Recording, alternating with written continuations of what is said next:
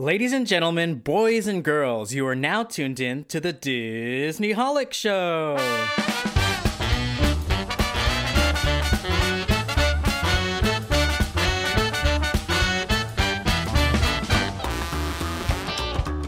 Hello and welcome to the Disney Holic Show. That's Mike TV. And that's Jen Diz. Today we are remembering the career and influence of Disney Imagineer Joe Rohde.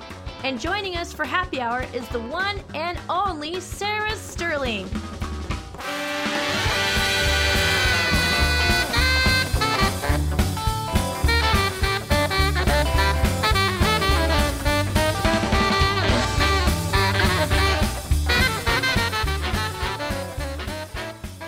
So Jen, I know that like one of your big things as a Disney holic and Disney fan is are Imagineers and sort of the history and specific Imagineers that you followed. So since I'm not someone who knows all about that, I think this is a great episode for you to explain that, particularly with Joe Rohde, who recently just retired. And I pretty much know him as the earlobe guy.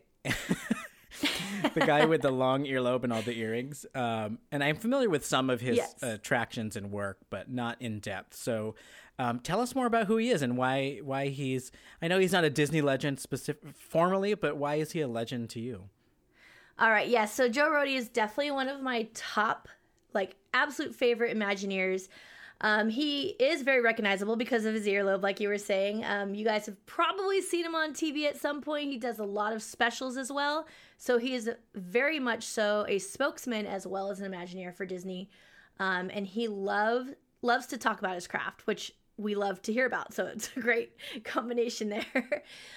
So just so you guys know, he did just retire on January 4th of 2021. And he has been at Disney or at the Walt Disney Company for 40 years. So he has been here and done a lot of things. And some quick highlights of his career, things that he either worked on or led at all the Disneylands. I was going to say Disneyland Resort, but just like the Disney parks actually, and resorts. He did the 1983 retheming of Fantasyland and Disneyland, which I hadn't realized. So he was probably pretty new onto Disney at that point. So that was one of his first. Wait, so that was when they... What changed that time with Fantasyland?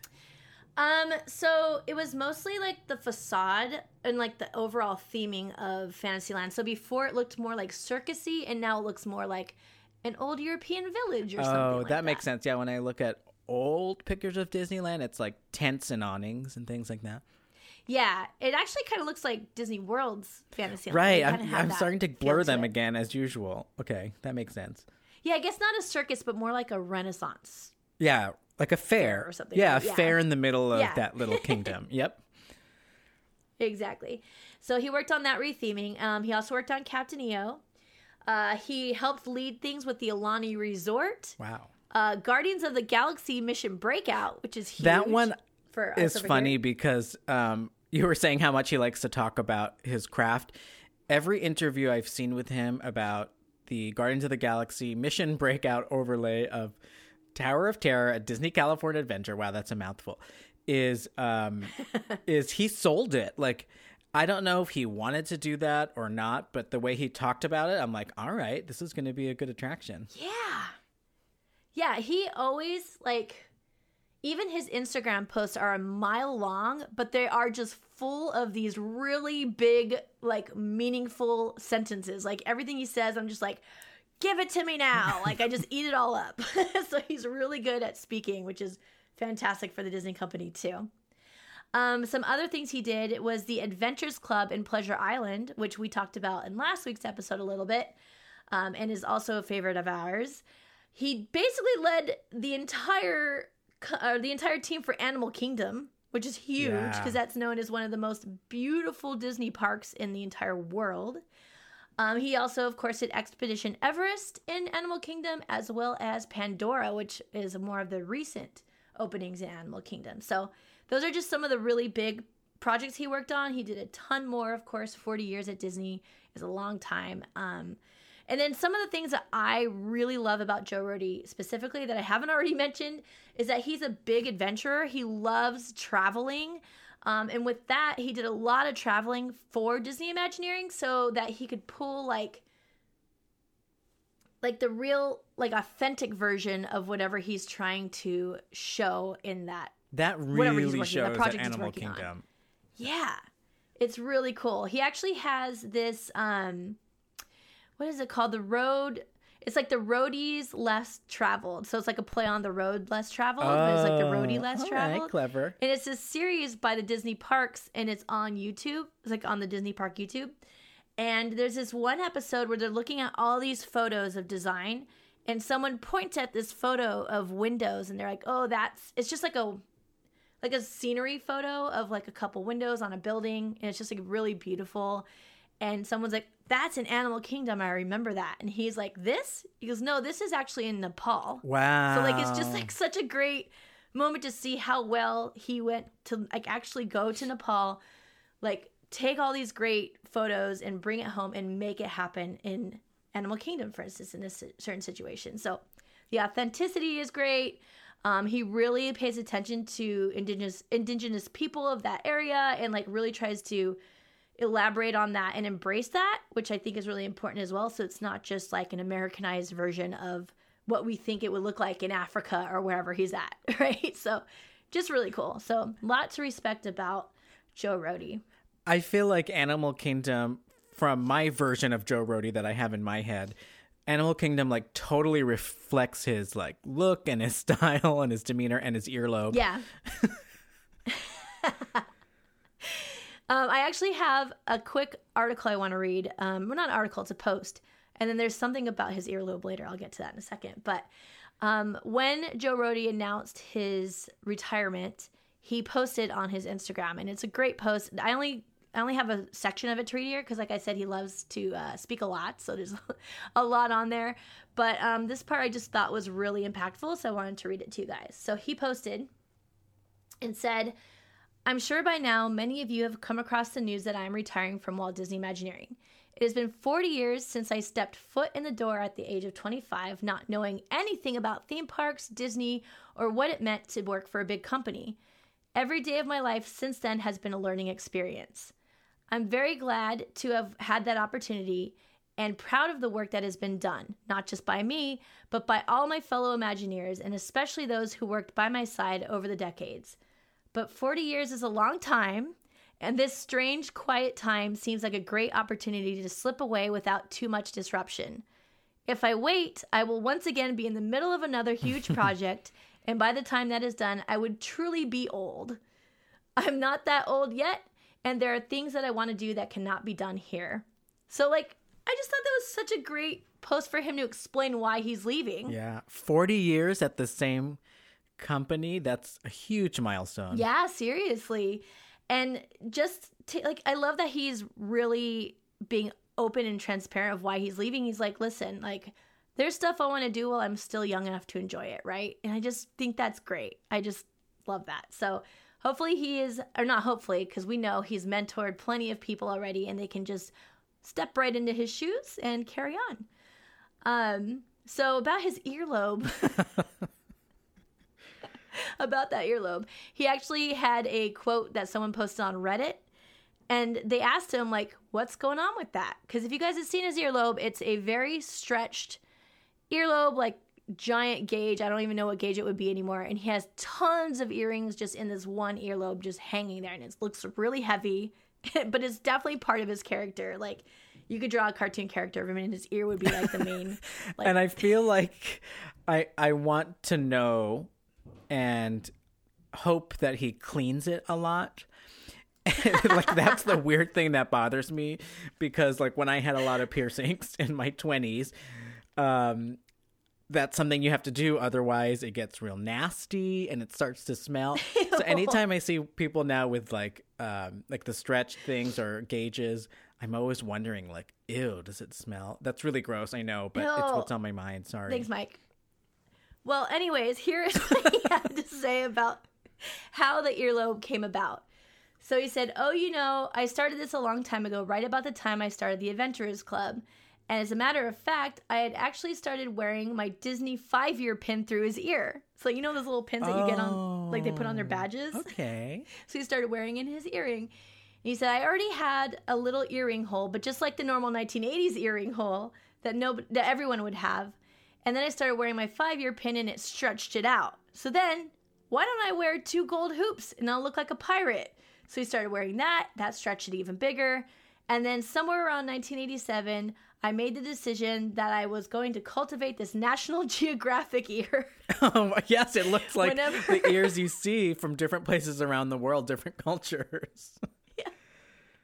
He said whenever I went to some place I hadn't been before, I would find an earring and stick it through my ear. And then I'd end up this ear that's like a National Geographic ear. So like he's just like collecting... Wow. On his journeys. Of course he has a whole story for the earlobe. All right. I respect the earlobe right? now. It would not be Joe Rohde if he did not have a story for it. So, let's see. So he, obviously, like I said before, did a ton of traveling to research attractions, lands, parks, everything that he covered, resorts, even like Alani, right? So he actually would travel to make sure he's getting it right. And while he's on these travels, he would often collect items and use them in that attraction. So for instance, and I don't know if this is 100% factual, but I know at least a lot of it is. But supposedly, every item you see in the queue for Expedition Everest is authentic from Nepal. Like he collected all of those items supposedly. So it might not be completely true. I could be fine with it only being some of those items because that's a lot to bring home. I believe it. But I believe it's just cool that next time you go through. I totally believe that at least the majority, the way it looks. Right, yeah. And now next time you go on Expedition Everest, you can look at those items and know that they're actually from that place. It just makes it feel like bigger, right? Yeah, authentic. I just think that's really cool. Yeah.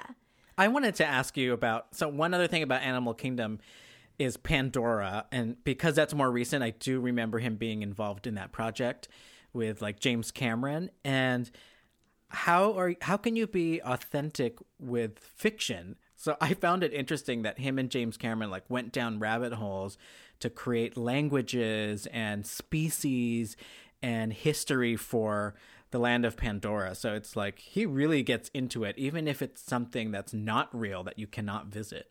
Right. And like those places are absolutely the most immersive parts of Disney parks I've ever been to. Yeah. Right? Would you agree with that? All of them. I think that's why a lot of us like love Animal Kingdom. It's like not even so much the attractions. It's like you walk in there and you're in these different countries. You're in the habitats. You're you're on another planet that has history of war, and you could see all of that. Yeah, it's really, really cool. Yeah, you definitely feel transported in comparison to like, oh, this is like the Disney version. Like, I love Epcot, but Epcot feels plastic to me in comparison to Animal Kingdom. Yeah, right? Animal Kingdom it feels like real, like fabric. Pavilions of different countries at Epcot. So I'm going to wrap up this portion about Joe Rohde with a post on Instagram by Bob Weiss, who is the president of Walt Disney Imagineering. And I just thought he posted the nicest thing ever about Joe Rohde on his, or actually when he announced it. So not his final day, but like when he announced this. So he says, Joe Rohde is a real life adventurer in life, in art, and in work. Whether trekking across the mountains of Mongolia or on an expedition to raise awareness for snow leopard conservation, or leading project teams from Animal Kingdom to Alani to Pandora, Joe fully embodies the true spirit of adventure and exploration. He approaches these experiences not as a tourist, but with curiosity, respect, and purpose. Joe has committed 40 years to bringing dynamic, inventive, and diverse projects to Disney parks. While he is widely renowned for his unmatched expertise across numerous creative disciplines, he's also an expert in every facet of leading and managing our projects, from setting the visions to feasibility, design, and execution. His unyielding commitment to excellence across all aspects of projects and his demand for authenticity to include diverse indigenous cultures in design and production are hallmarks of his projects and what differentiates them from all others.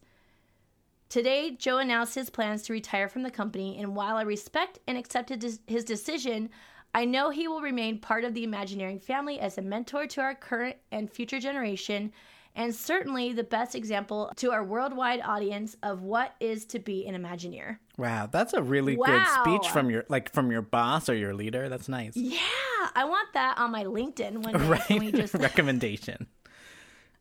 Oh, that is a lot of amazingness to have coming from your boss. I just think that is so great, and I really think it's put together exactly how I envision him as a fan as well. So that's just so cool. Anyway, so with that said, there is a part in there where he mentioned that he's going to stay on as a mentor to the current and future generation.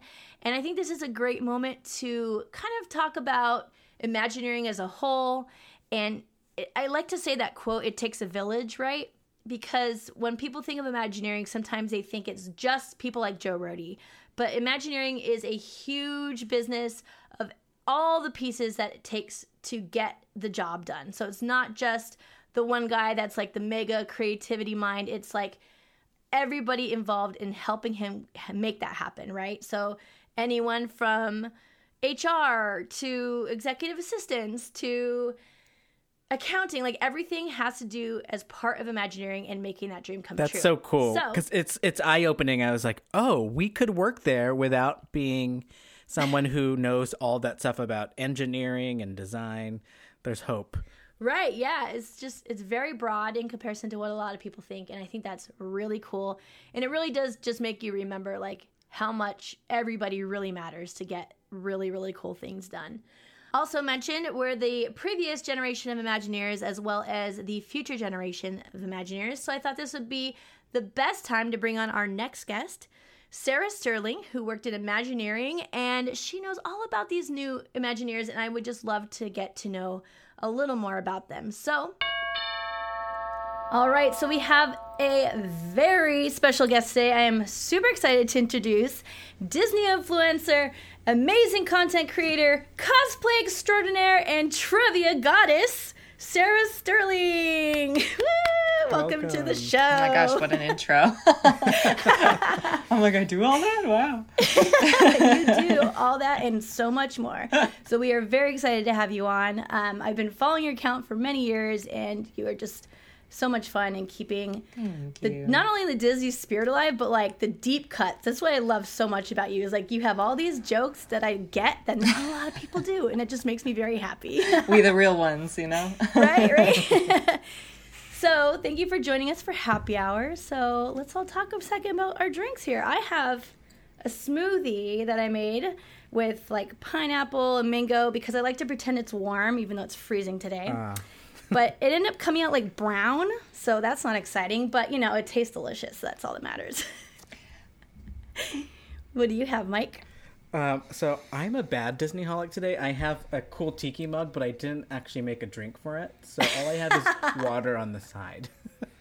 Water on the side, all right. I also have one that's water on the side, but then I do have dregs of a little bit of juice also. So Nice. Finishing this one up. Those are some serious mocktails, you guys. Serious mocktails. So we, of course, found out recently about the news that Joe Rohde is retiring. And actually, he's retiring January 4th, which is very close to the time that this episode is going to air. So I just wanted to hear from you what your thoughts are on that. Me? It's a lot. I mean, overall, obviously, it's going to be sad news for Disney Parks fans who love Joe's work. You know, fans of Animal Kingdom are probably feeling a lot of feels right now.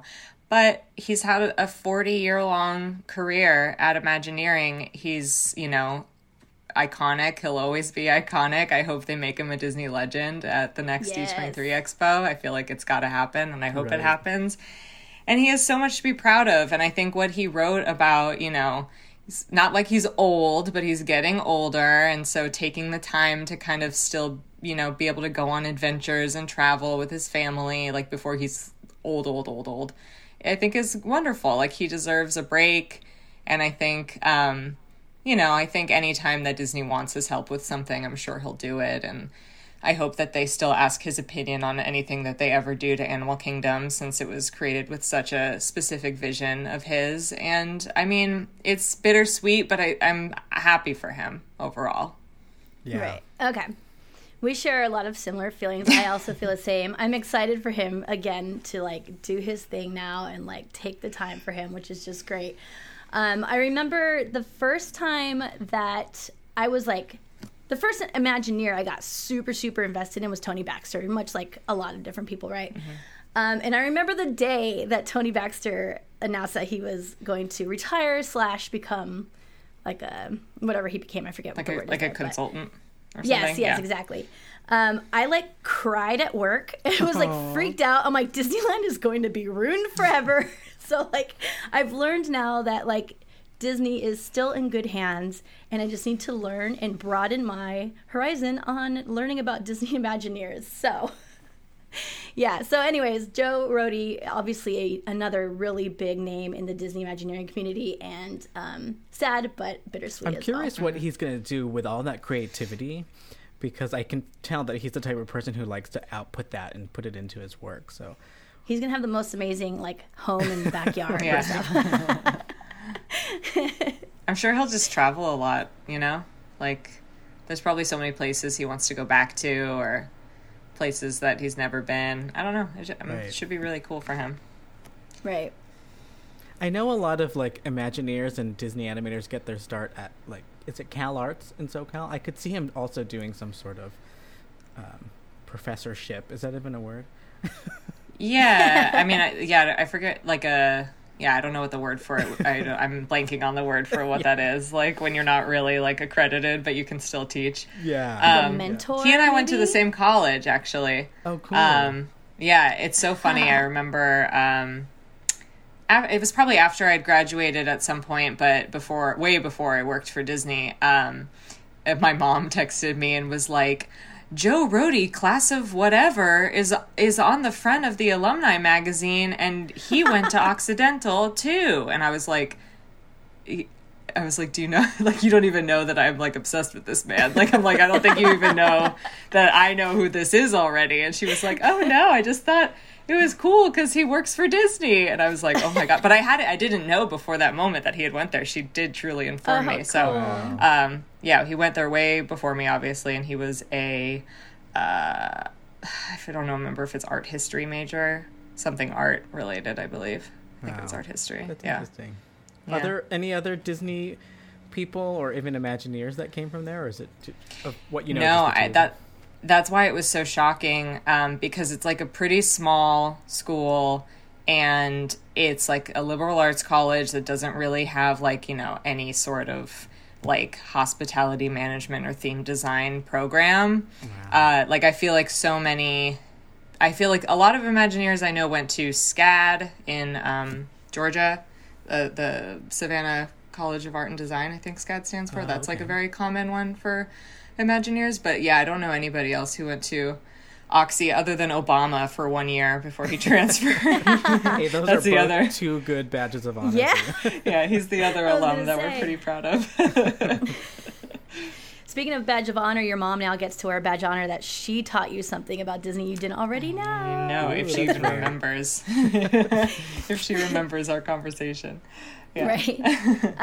So speaking of, another reason I was excited to bring you on this show is that I really feel like you know your stuff, and especially when it comes to Imagineers. So I thought you could like enlighten us by teaching us a little bit about some Imagineers that are going to be like the next generation, quote unquote. Oh my God, the next generation. I mean, that's a whole other conversation, because I've seen a little bit of it on Twitter where people are like, is the era of famous Imagineers over now? Like who's going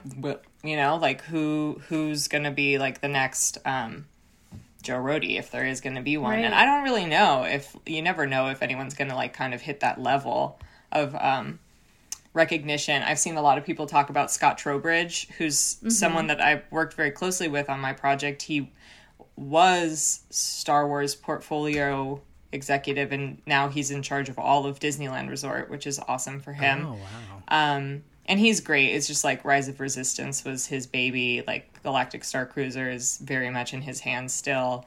And he's awesome. So I've seen people throw his name out as someone who could kind of just like continue to be incredible with the work that he does. And he's such a nice guy that I'm like, yes, like would love to see that happen.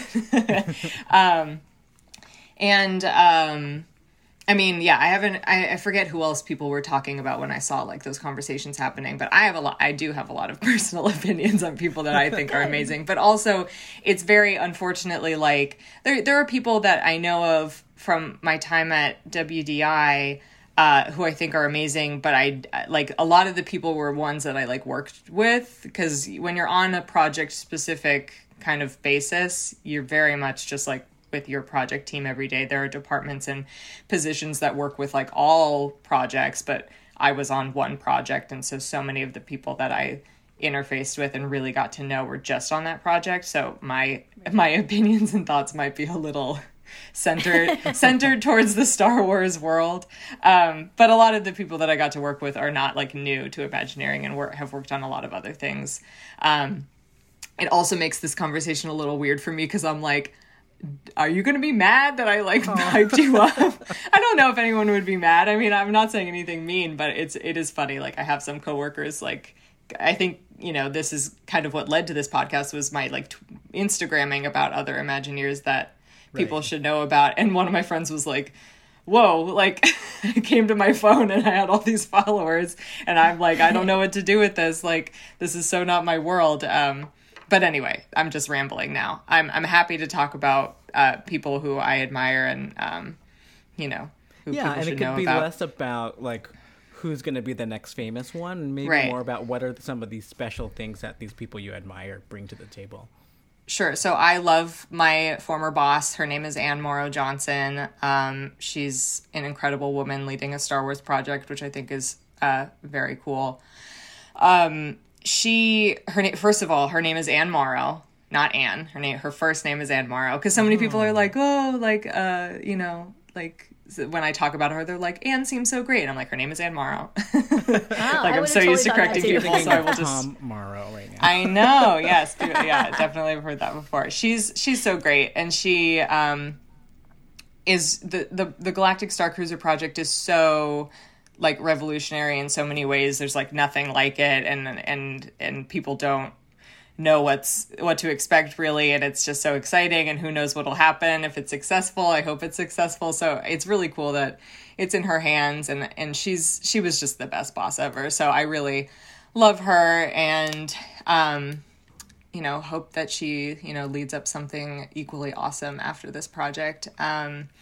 I talked about my friend Alex Lee, who is in live entertainment, which is still like part of like so many different parts of Imagineering, but it's like he's on the Galactic Star Cruiser project in terms of live entertainment. And before that project, he worked on Savi's Workshop for Galaxy's Edge in a live entertainment capacity. He has worked on so many different stage shows, parades, like performances for the parks domestically and internationally. And he's great and has been a really wonderful mentor to me.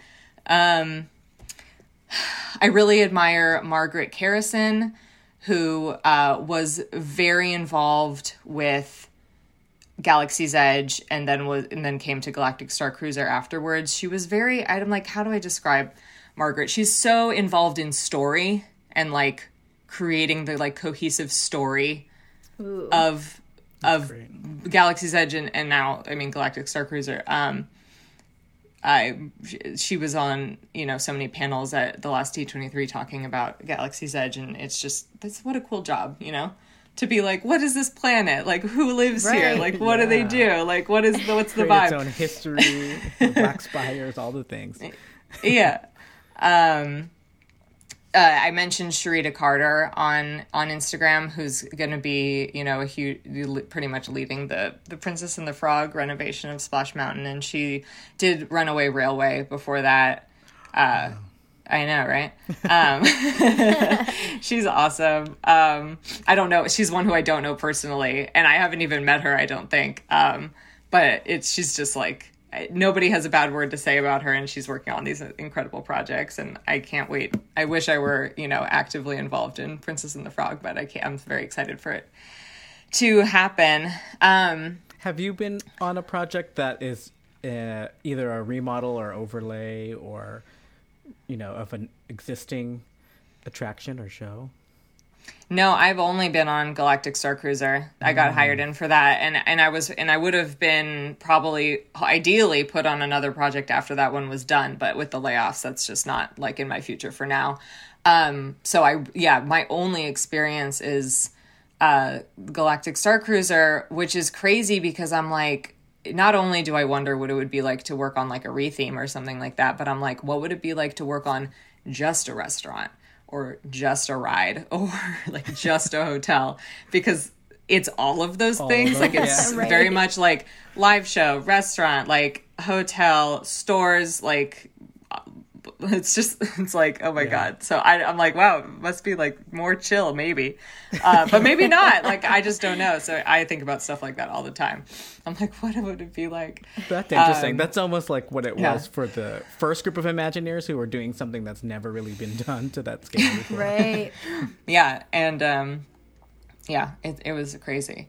Who else do I like? I like everybody. I mean, I can't name a single person I didn't like. I mean, I think I mentioned Luke Mayrand, who, I forget what exactly his title is at this point. I think he might be, a portfolio for some of the Asia parks, but I know he was heavily involved in Shanghai. I actually met him first in Shanghai before I worked for Disney. When I was out there for the premiere of the last Pirates movie, I had a friend who knew him and met with him, and he worked on the Pirates ride for Shanghai, which is like my favorite thing that's ever existed. It's I like, want to ride it so badly. I know. I kept being like, I have to go on it again because I don't know when I'm ever going to be back here. And it's like, I dream about it all the time. And he's so wonderful. He's done a lot of work for Epcot. I think he did Mission Space way back when. And I'm like, I don't want to say the wrong thing because I forget if he worked on the Space Mountain renovation at Disneyland or not. But definitely Mission Space. And yeah, he's a very nice guy. I love when like people who are like high up are genuinely nice people, you know? Yeah. It's like, it makes you feel good. It's such a Possible refresher. to even sort of stand out from the crowd because Imagineering, you just mentioned, is like, it's a huge own organization. It's more than just someone who's building animatronics. Like, I think most people think that. So how does it feel like to be a part of a large organization that used to be really small? And then how do people stand out? Yeah, I mean, it's definitely an extremely different kind of environment than what you would see in the early episodes of the Imagineering story or something, where it is like, you know, everyone was just doing everything, and like people ended up just like in the model shop with no sculpting experience previously. I listened to Tony Baxter do a talk for USC earlier during like lockdown and stuff, and he talked about how they just like handed him like a project like when he's the start, and it's just like that does not happen really anymore. But it is still small, you know, like it's not like just there's so many partners that we work with that aren't technically Imagineering. So like, yeah, working for Disney is working for like a huge organization, but core like Imagineering campus itself, it's not huge. It is very big, but it's not like it never felt like I was like in like a corporation, you know? Oh, wow, that's interesting. I mean, it does and it doesn't, just because it's like there's so many people that I emailed all the time and I will never meet them. Like, who knows where they were? Florida, Asia, I don't know. Like, it's like, it is a huge company, but it's like, in terms of day-to-day life on campus, it's like you'd see the same people like in the commissary, at the Starbucks, walking around, like you knew like, oh, I always see that person sitting there. Like, it's a very small feeling. In terms of how to stand out, it's like it's just not like it was back then. I think that great ideas are still valued and noted, and you hope that you have a boss like I did who lets you be in meetings that are like way above your job title and like values your opinion and asks for it. And I mean, the way that I feel like I made an impression not necessarily like got ahead, because obviously like I'm in the position I'm in for no one's fault of their own or my own, is just by being nice and like fun to work with. I feel like I have left with a lot of great friendships that I don't plan on losing. And like I think that, you know, you're on a project team and everybody becomes very much like a family, and that doesn't just go away whether you're laid off or the project just finishes. Sure, so yeah. I mean, I think you get ahead just by being kind and creative and proactive and fun to be around. And I mean, that's why I feel confident that eventually I'll be back. Yes. Because hopefully these people will want to work with me again. But yeah, I mean, people would probably give you a different answer depending on what they actually do. You know, like someone who literally is in the model shop painting might be like, well, the way that I got my work noticed was by doing like this specific thing. But I think for someone like me who doesn't really have a lot of like formal artistic training, and that's not what I ever would have wanted to advance to. That's not like what I'm plan on doing as an Imagineer. It's more about like the connections and your attitude and your, you know, excitement to be, you know, there every day. Yeah. Especially if you work for something where the end goal of what you're working on is so special and magical. It's hard to not remember that, you know, not take yourself too seriously in a job like that in order to build those relationships. Yeah. And I can only imagine too, like being someone in Imagineering, I would love to have someone like Sarah on my team, because she knows her stuff, and like you don't have to, like, you know how like she already knows how things, like what people want. So like, there we go. I mean, thank you very much. I mean, there are so many teams that like do specifically that, you know, like the surveys that you take at Disney World when you're leaving, like that's a whole team that like handles that kind of stuff. So like there is consumer research and blah, blah, blah. But an operational perspective is definitely valued. There's a lot of people who at one point worked in the parks, which I think is really cool. Not like they worked their way up from the parks. Some definitely did, but some didn't. Some were there and then finished school and then came back. A lot of people started through internships and stuff, but there's not as many like fans as you would think. Yeah. There definitely are a hefty amount, but it's like, you know, there's always, I think, a fine balance between being a fan that can kind of like contain your own opinions on things versus someone who can't. Right. Like no, like I'm not going to go into a meeting and be like, I think this is crap, and like the Twitter is saying this. Like that's just like, that's not something that should or would ever happen. And so being the type of fan who can like have, you know, I learned a lot about like why and how decisions are made, and that's something that I think people don't always like see from the outside looking in. And so it's about kind of like humbling your own opinions all the time, or I mean, like unless they're asked for it. But I mean, like you learn, you might not think like why did it happen this way? It's so dumb. Like why didn't they do it this way? And then you realize, oh, there was a very specific reason why that didn't happen that way. And you're like, oh, all these things that I thought I knew, I actually don't know anything. So, you know. Yeah, you got to. But thank you. Part of making decisions, right? Sometimes. Yeah. There's always like very, very, very, very many reasons why things are happening the way they're happening. I would find it hard to contain myself. Like if I were to see like concept art and things on the wall, do they embrace being a Disney fan at Imagineering? Yeah, I mean, no one was like, ew, you're a fan. Like, I get that all the time at my job. A Disney adult. Yeah, no, I mean, I think that I got very lucky. I mean, I didn't ever have a bad experience. I think my boss really liked all the stuff that I had previously done on the internet, and like valued my knowledge of the fan community. But yeah, I mean, she's my only experience, so I would hope that nobody else would act differently about it, but you never know, or I don't know. But I mean, they love our guests, you know, like they're so, you know, always thinking about, I mean, obviously they're always thinking about the guest experience, but I mean, like they're always thinking about the guest experience. That's good. So, that's so good so to they're hear. I mean, thinking about the fans. Think they maybe didn't, or like they lost touch. So I'm so glad. No, yeah. I mean, I think that sometimes work gets so crazy that, you know, you might forget for a second, like, what you're actually doing, but it's always, like, you always hone back in on that, you know? Right. Yeah. So, speaking of, the Galactic Star Cruiser is an amazing first job in Imagineering. I cannot even imagine that. Like, gosh, we are so excited about. In fact, like, I even had a dream about them opening up the Galactic Star Cruiser as a bubble thing during COVID. Right? I'm like, can I just go live in there for like 2 months? I'll pay a lot of money. It would work like, perfectly for that, except for the planet excursion to Batu. Yeah, I can skip that. I'll go to Batu later. Yeah, because otherwise it's like for that. I know, right? But seriously. Yeah, it's gonna be incredible. I mean, at this point, I'm a little out of touch with like how things are going because I haven't been working since like April.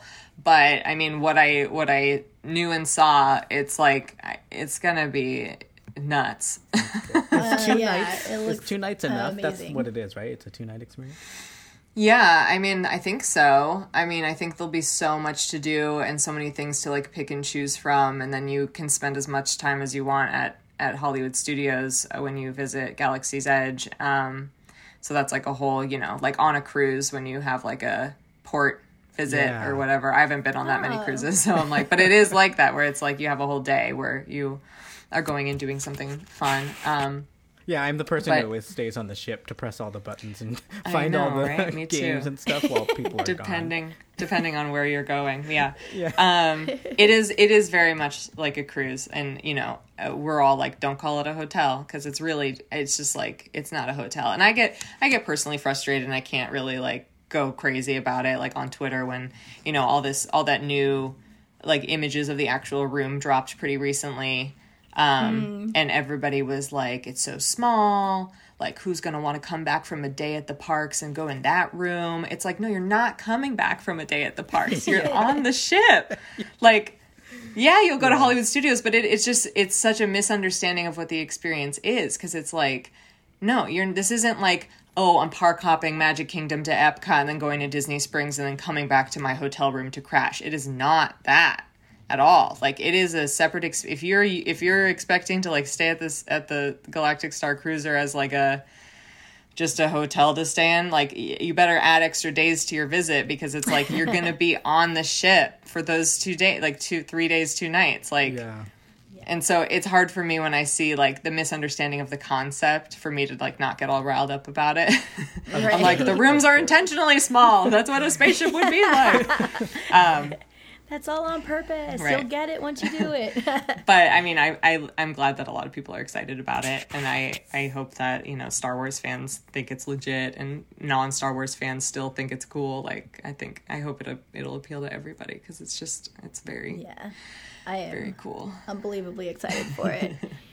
So, working at Imagineering, I just want to know, what was it like the first day you walked through those doors? Oh my God! I mean. My first days were like kind of crazy because it's like you have to do traditions.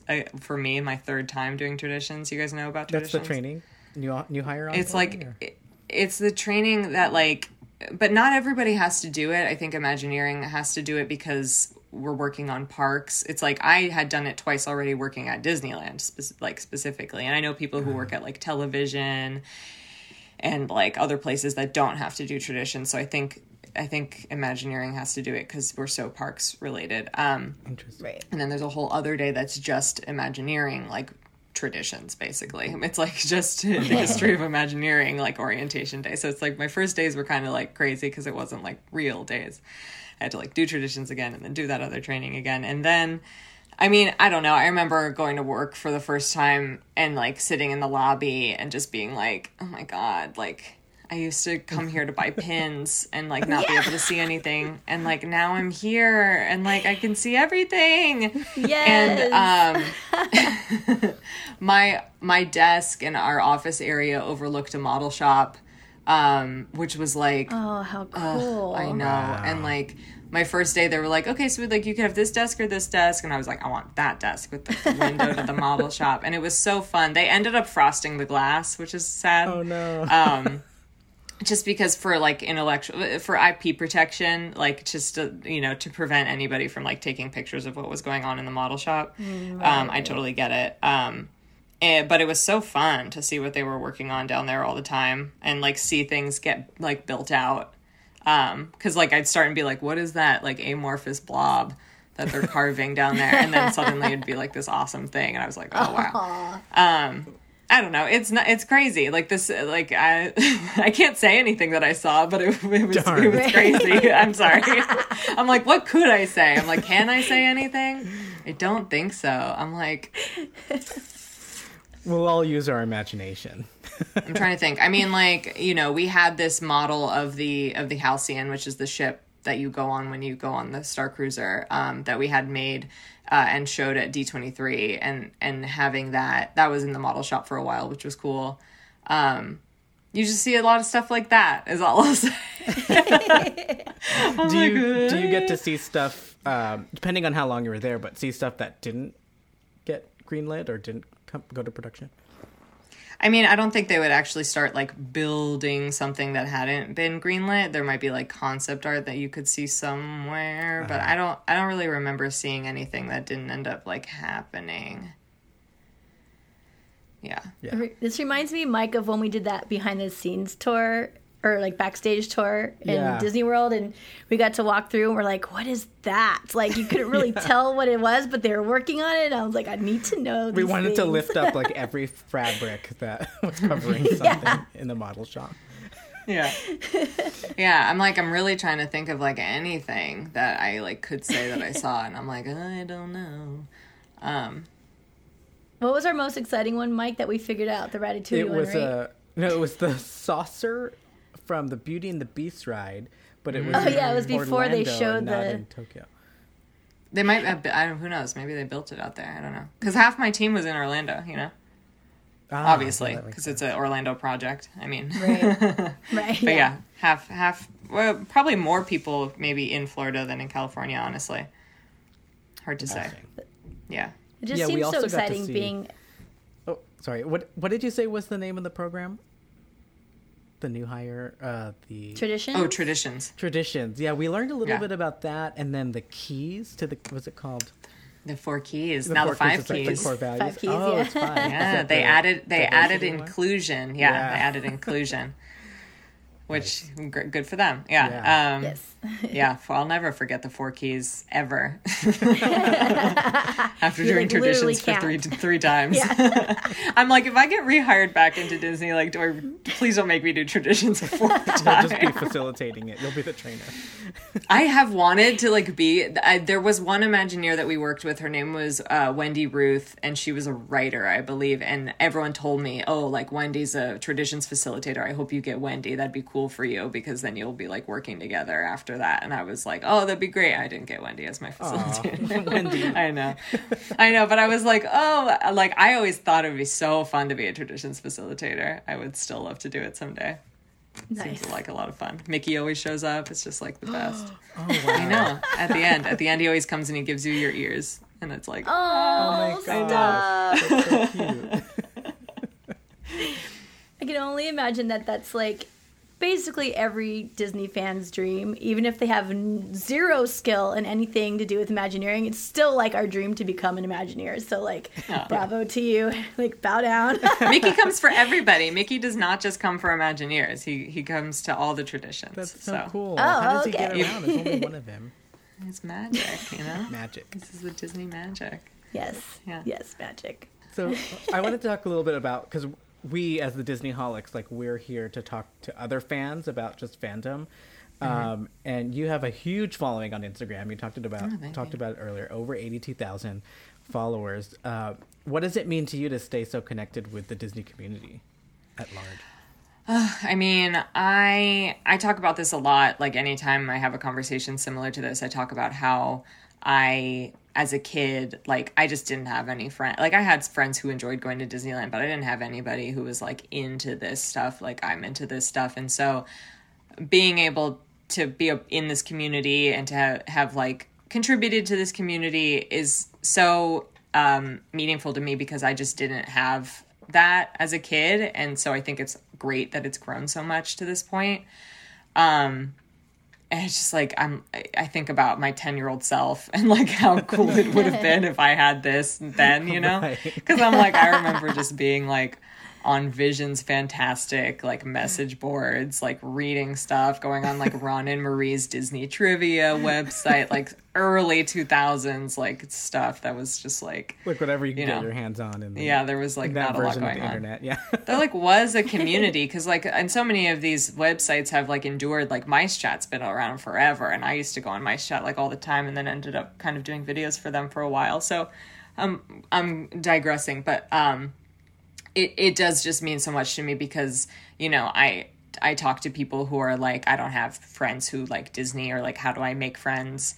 And it's just like, there's this community now. And I feel like, you know, Instagram and all these other social media platforms have just helped it grow so much. And it's just really great because now we can all be friends. Especially right now in this weird year of 2020. Like, there's just something special about having that window on Instagram to all of this. Well, I think we're probably about time now to wrap it up, but thank you so much for joining us. You are so welcome. And we would love for you to fill us in of where everyone can just find you, and if you have anything else you'd like to tell us about. For instance, these lovely earrings. Oh, I noticed your beautiful oh my gosh, shrink I love my earrings earrings that I made. so much. So, yes, they are beautiful.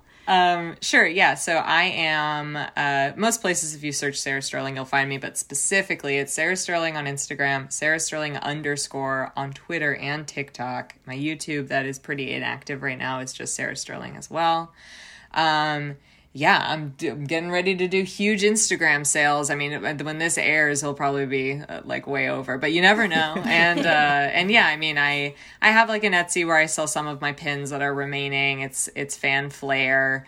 And yeah, shrink earrings. I hope I can keep doing those. They take a long time, but check out my Instagram. To people what a shrink earring is. Right. So if you were a kid who ever did shrinky dinks, that's what they are. It's a specific kind of like recycled plastic that when you put it in like an oven or a toaster oven, it shrinks into like a hard pendant. So it's like you start with like a sheet of plastic that I like draw these images on, and then I cut them out and I stick them in the toaster oven and they turn into a pendant. And it started because I wanted to turn my childhood drawings of Mickey Mouse into earrings for myself. That was the first one I did. And then I was like, ooh, I could like do anything. And I started doing Bob Iger earrings. And then I was like, I could do whatever people want. And I got laid off and I was like, whatever you guys want, buy them, I'll make them.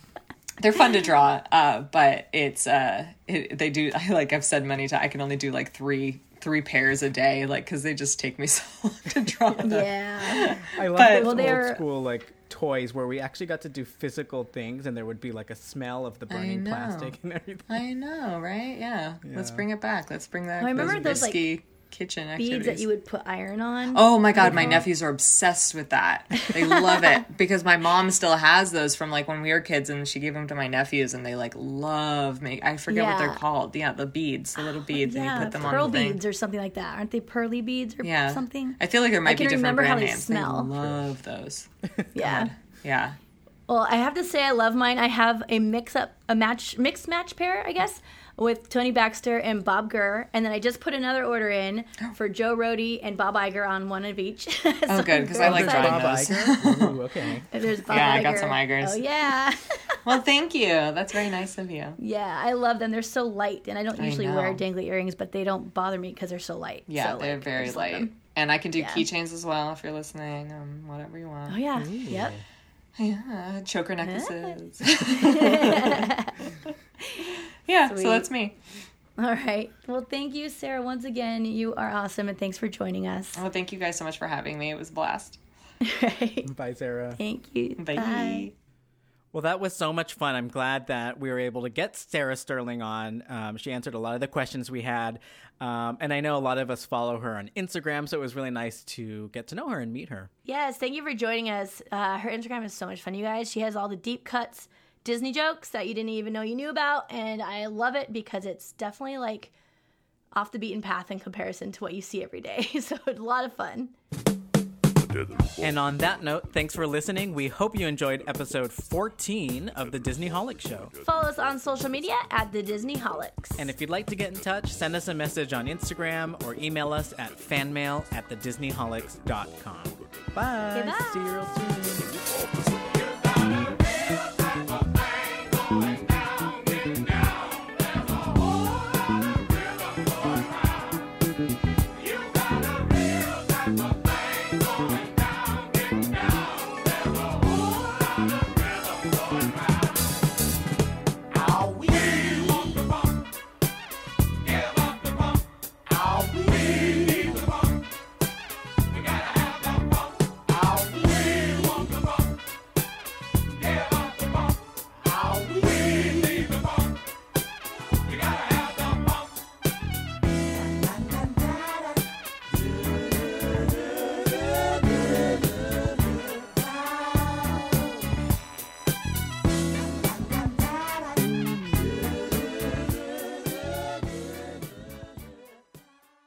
Man, I really want to go to Disneyland.